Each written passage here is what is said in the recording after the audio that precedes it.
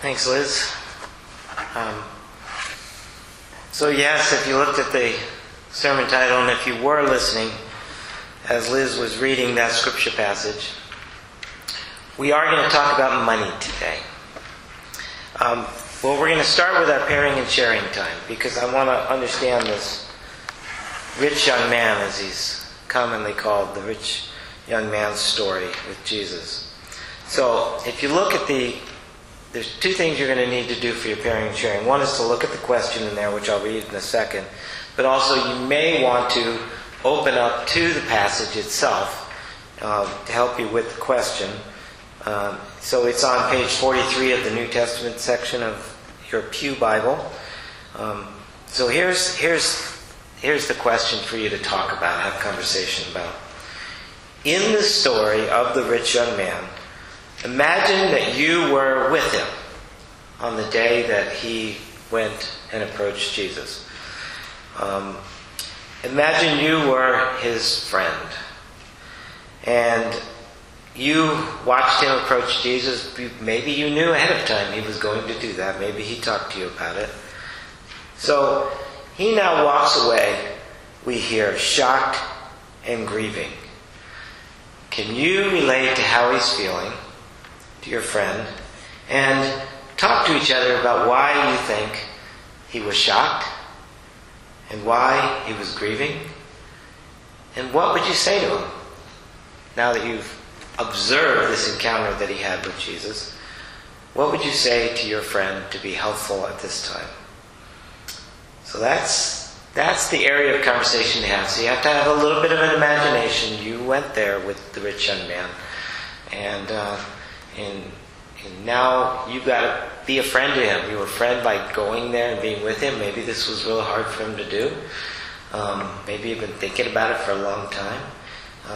But now you're going to continue to be his friend, and so you're going to help him out a little bit and listen to him and have a conversation. And so I want you to talk about an understanding of what it means that he was shocked and grieving and how it is you would help him. So I invite you to break into pairs for a few minutes and have a little bit of conversation about that.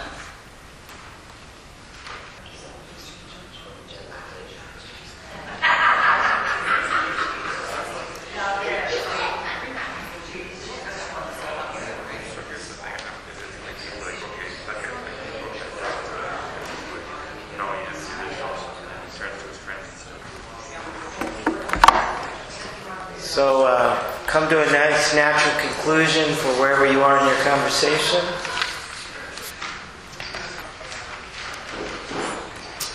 Well, I hope you had some really good conversations in your pairs. The first line I wrote in to say to you was, "Oh no, I'm going to do it. I'm going to talk about money." And as soon as I wrote that, I thought about so many occasions in my life.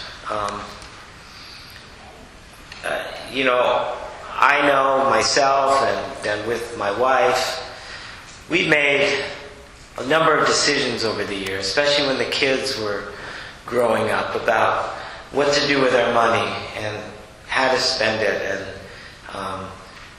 constantly hearing voices about, you should save here, and you should invest here, and this is the real responsible way. Sometimes we'd have people over the house, or we'd be at another gathering, and the conversation would get to that, and somebody would say, "Can you believe so-and-so and what they've done, wasting their money that way," or something? "Don't they care about their kids," or something? And my wife and I would be quietly sitting there saying, we did the same thing, but we don't want to talk about it. And I think that maybe there's just so many things we know when it comes to talking about money.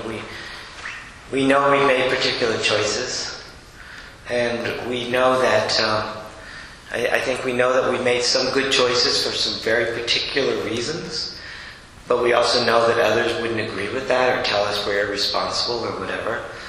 But we also know we've made some choices just out of living that, if we sat down and analyzed it, maybe that wasn't the best thing to do. But it's past now, and I really don't want to go over it again, A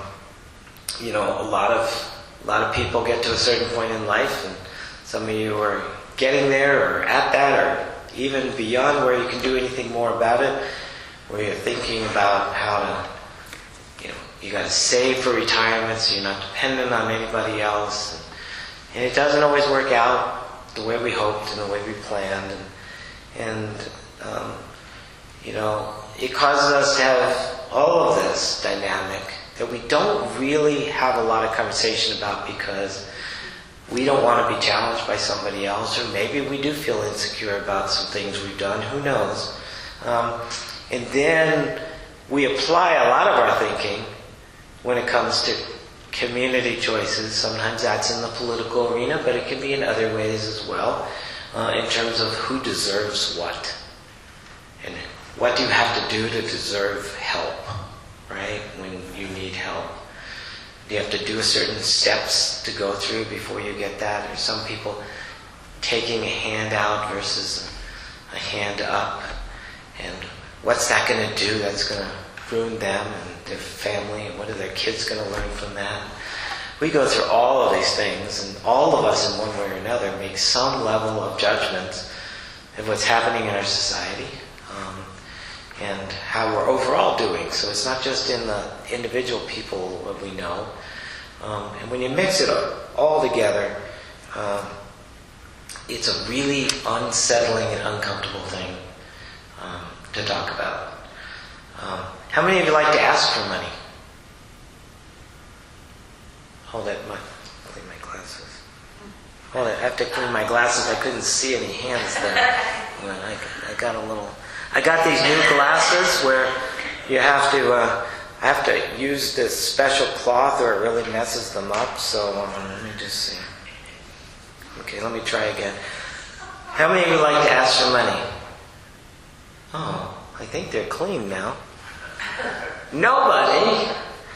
I never really liked asking for money, but I've gotten in recent years involved with different kinds of organizations that I passionately believed in the causes of them, and I found out it got easier to ask for money. I have trouble getting started, but once I do it, when I really believe in it, it's kind of amazing how energizing it can be at times. And then I also found there's weird people out there. They're complimented when you ask them for money.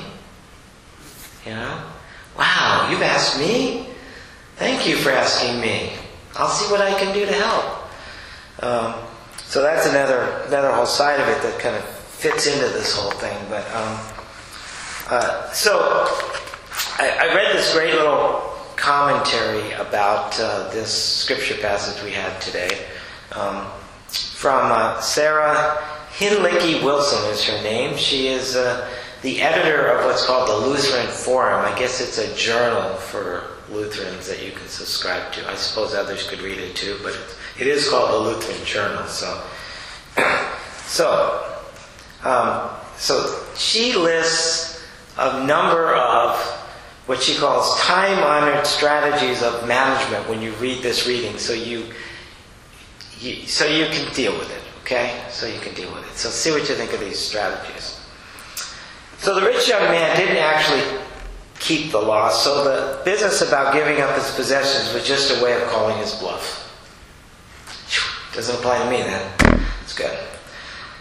Or, nobody can actually keep the law, hence nobody can give up everything either. It's just a rhetorical device to call our bluff, and once we grasp that, we're off the hook.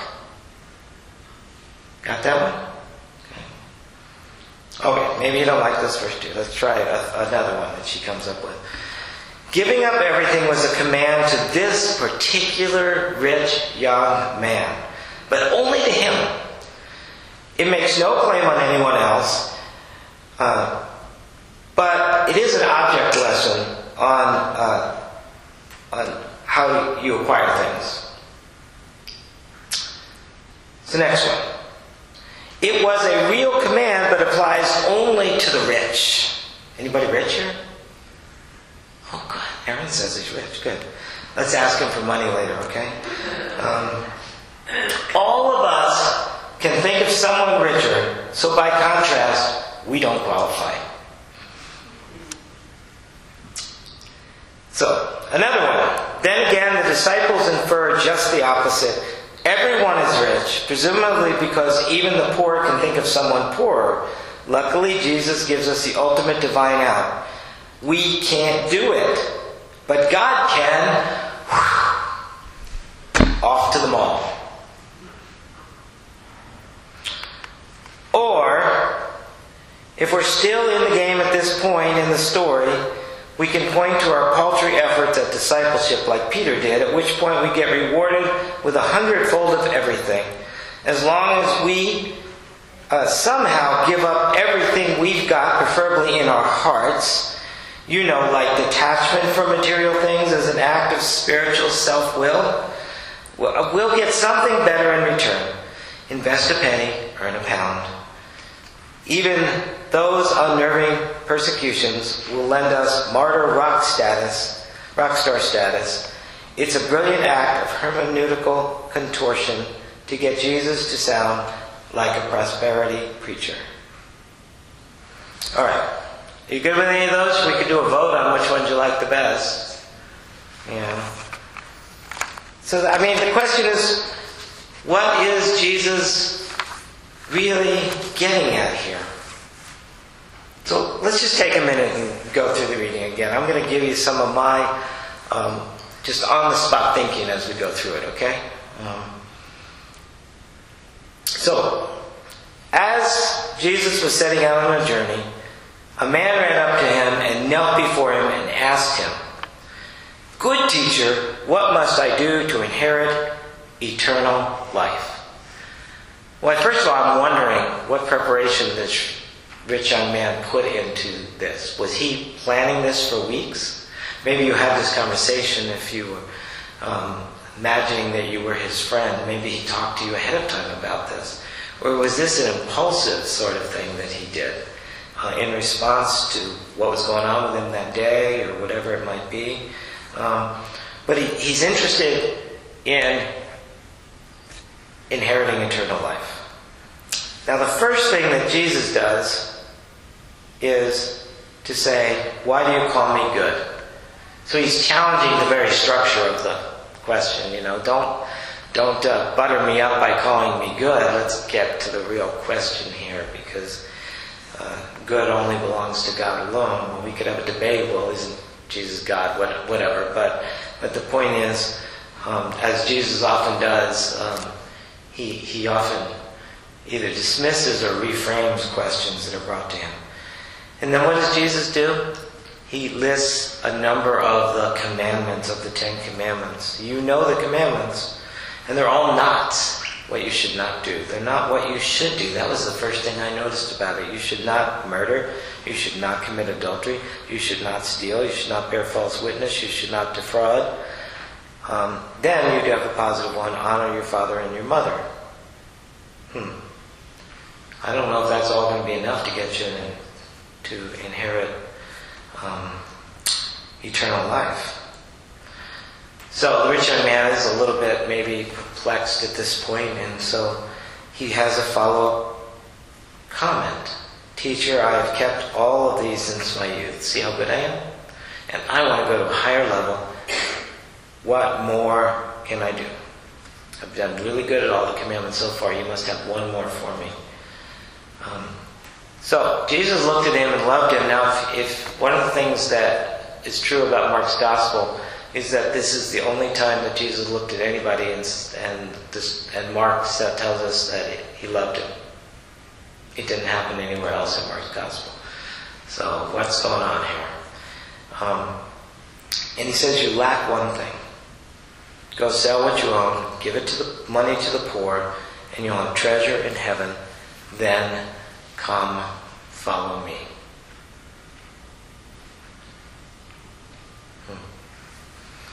So how does that settle in with you? I'm going to go back to this was what did she say? Oh yes, this was only for this rich young man, or maybe it was only for rich people, and we're not rich, so we're okay. Am I really supposed to do this? What am I supposed to do with my money? at this point? If I want to be a faithful follower of Jesus, what do I do at this point? So, one of the things that often happens in church when they talk about money is you sometimes see it in things written around the offering or whatever. It's kind of like you're supposed to give your money to God. Does anybody actually believe you're giving your money to God when you put it in the offering plate? In a way, right. But it also, I think, comes across as, have a nice higher reason for giving so we can pay the bills in this church, right? There's a lot of lines you have to draw from putting it in that plate to its giving it to God, right? For us practical people, it's a bit of a stretch, right? But in a way, in that spiritual kind of way of letting go of possessions, which is one of the things that people talk about when they talk about this reading, is those sort of things. So then Jesus looked around and said to his disciples, "How hard it will be for those who have wealth to enter the kingdom of God." Okay, now,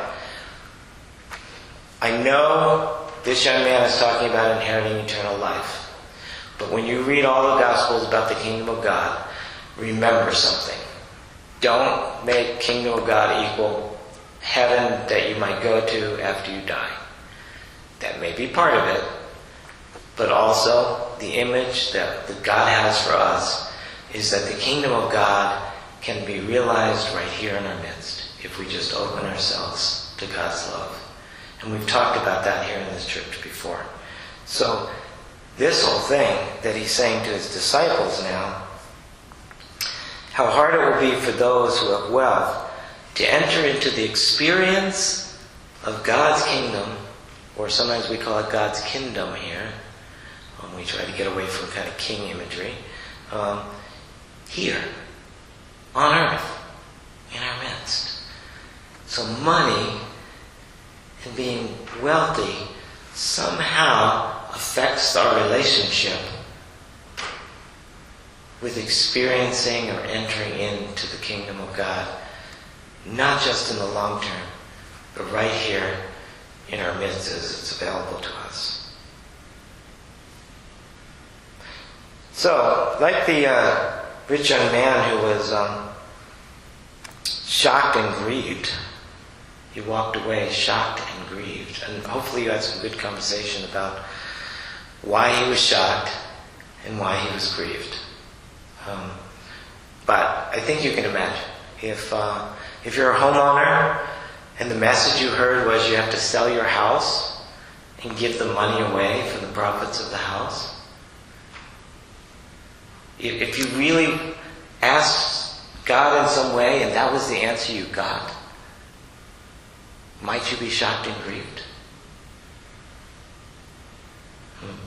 Those of us who come to church week in and week out, would that not just be a whole new and different way of thinking about the world and what it means to be a good person and what it means to be a follower of Jesus? This rich young man doesn't seem so odd after a while when you start to read this closely. It goes on in this passage, and you get that eye of a needle, getting a camel through the eye of a needle imagery to talk about how complicated this sort of thing is.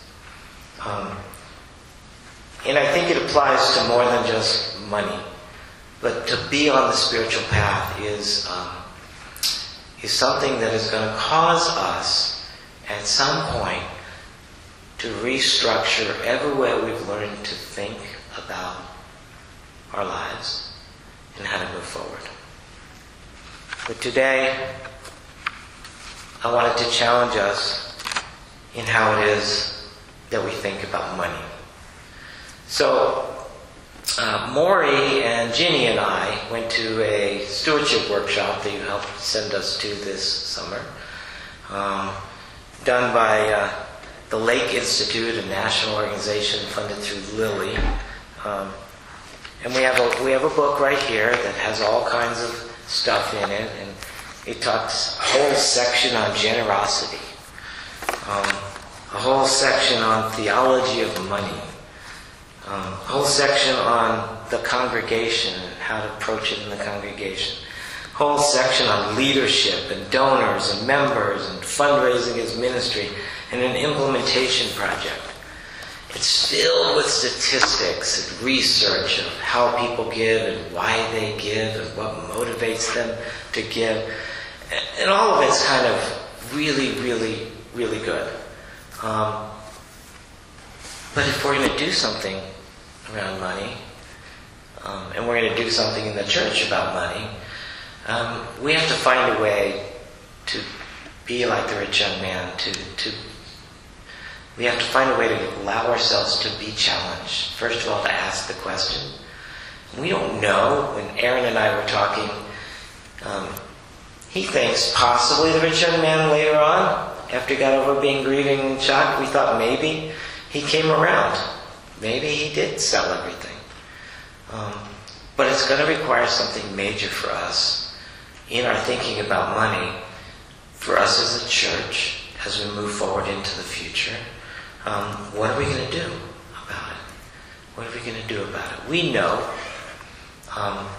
that we don't have a lot of money in this church. Does anybody think we're a rich church? No? Okay. Is anyone willing to ask other people for money to help our church? Stasia is.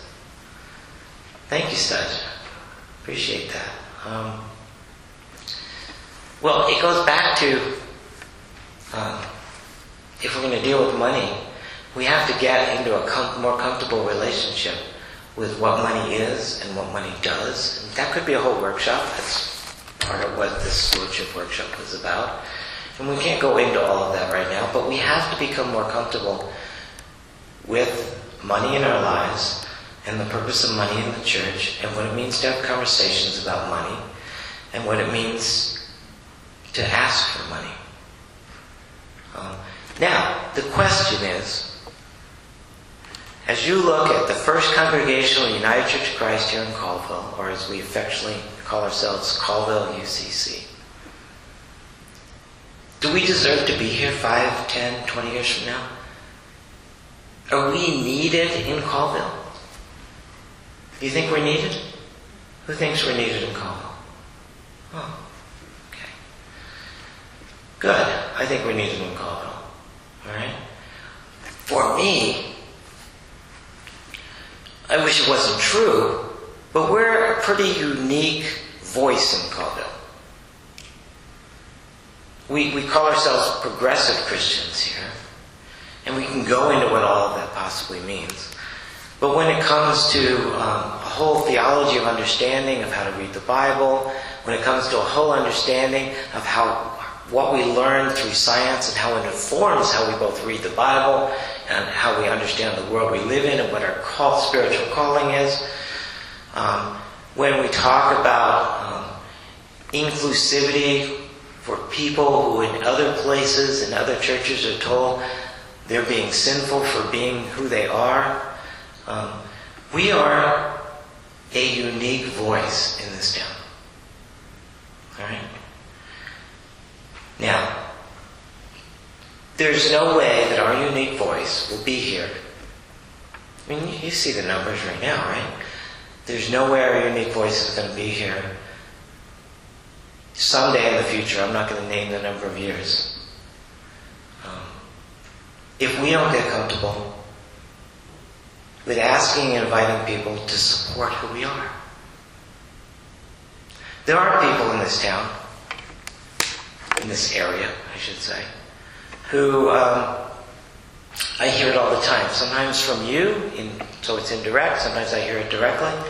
It's like, I'm really not into going to church, but I'm so glad your church is here. We need you. Well, maybe we should be asking some of those people, okay, maybe you don't want to be here on Sunday morning, let's have a conversation about that if you're willing to. Or maybe you don't want to do something else in the church, but would you be willing to support us so that a church like ours can be here for a long time and be here to welcome those who need us for a long time to come in Colville, Washington?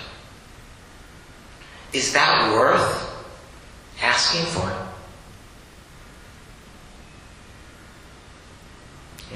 Is it? But we have to deal with this money question first. We have to deal with how we deal with money in our own heads and our own hearts. And we have to deal with the differences we might have about managing money and responsibly using money. And we have to talk to each other and give each other the courage to do what hardly any of you are comfortable in doing, which is asking for money. Traditionally, churches have some kind of weird things around money. I'll just speak to one little uncomfortable thing that I've never felt comfortable about. Used to be almost universally true in our kind of churches, and now is not as much true, but is still true here. If you were the executive director of a nonprofit, food bank, whatever it might be, in a town like this or in Spokane, and you were hired to direct the organization, and you were told that you couldn't know who donated to the organization or how much they donated, or you could never go ask somebody who you knew had the resources to be a major giver, you wouldn't take the job. But traditionally, pastors in churches have been told, you shouldn't know any of that information, because you might treat somebody differently.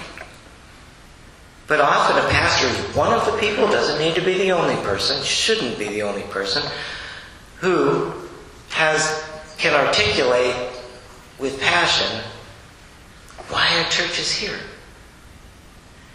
And yet, that person's crossed off the list. Now, it was interesting when we went to the stewardship workshop, because that question was asked, how many of your churches don't allow your pastor to know any of this?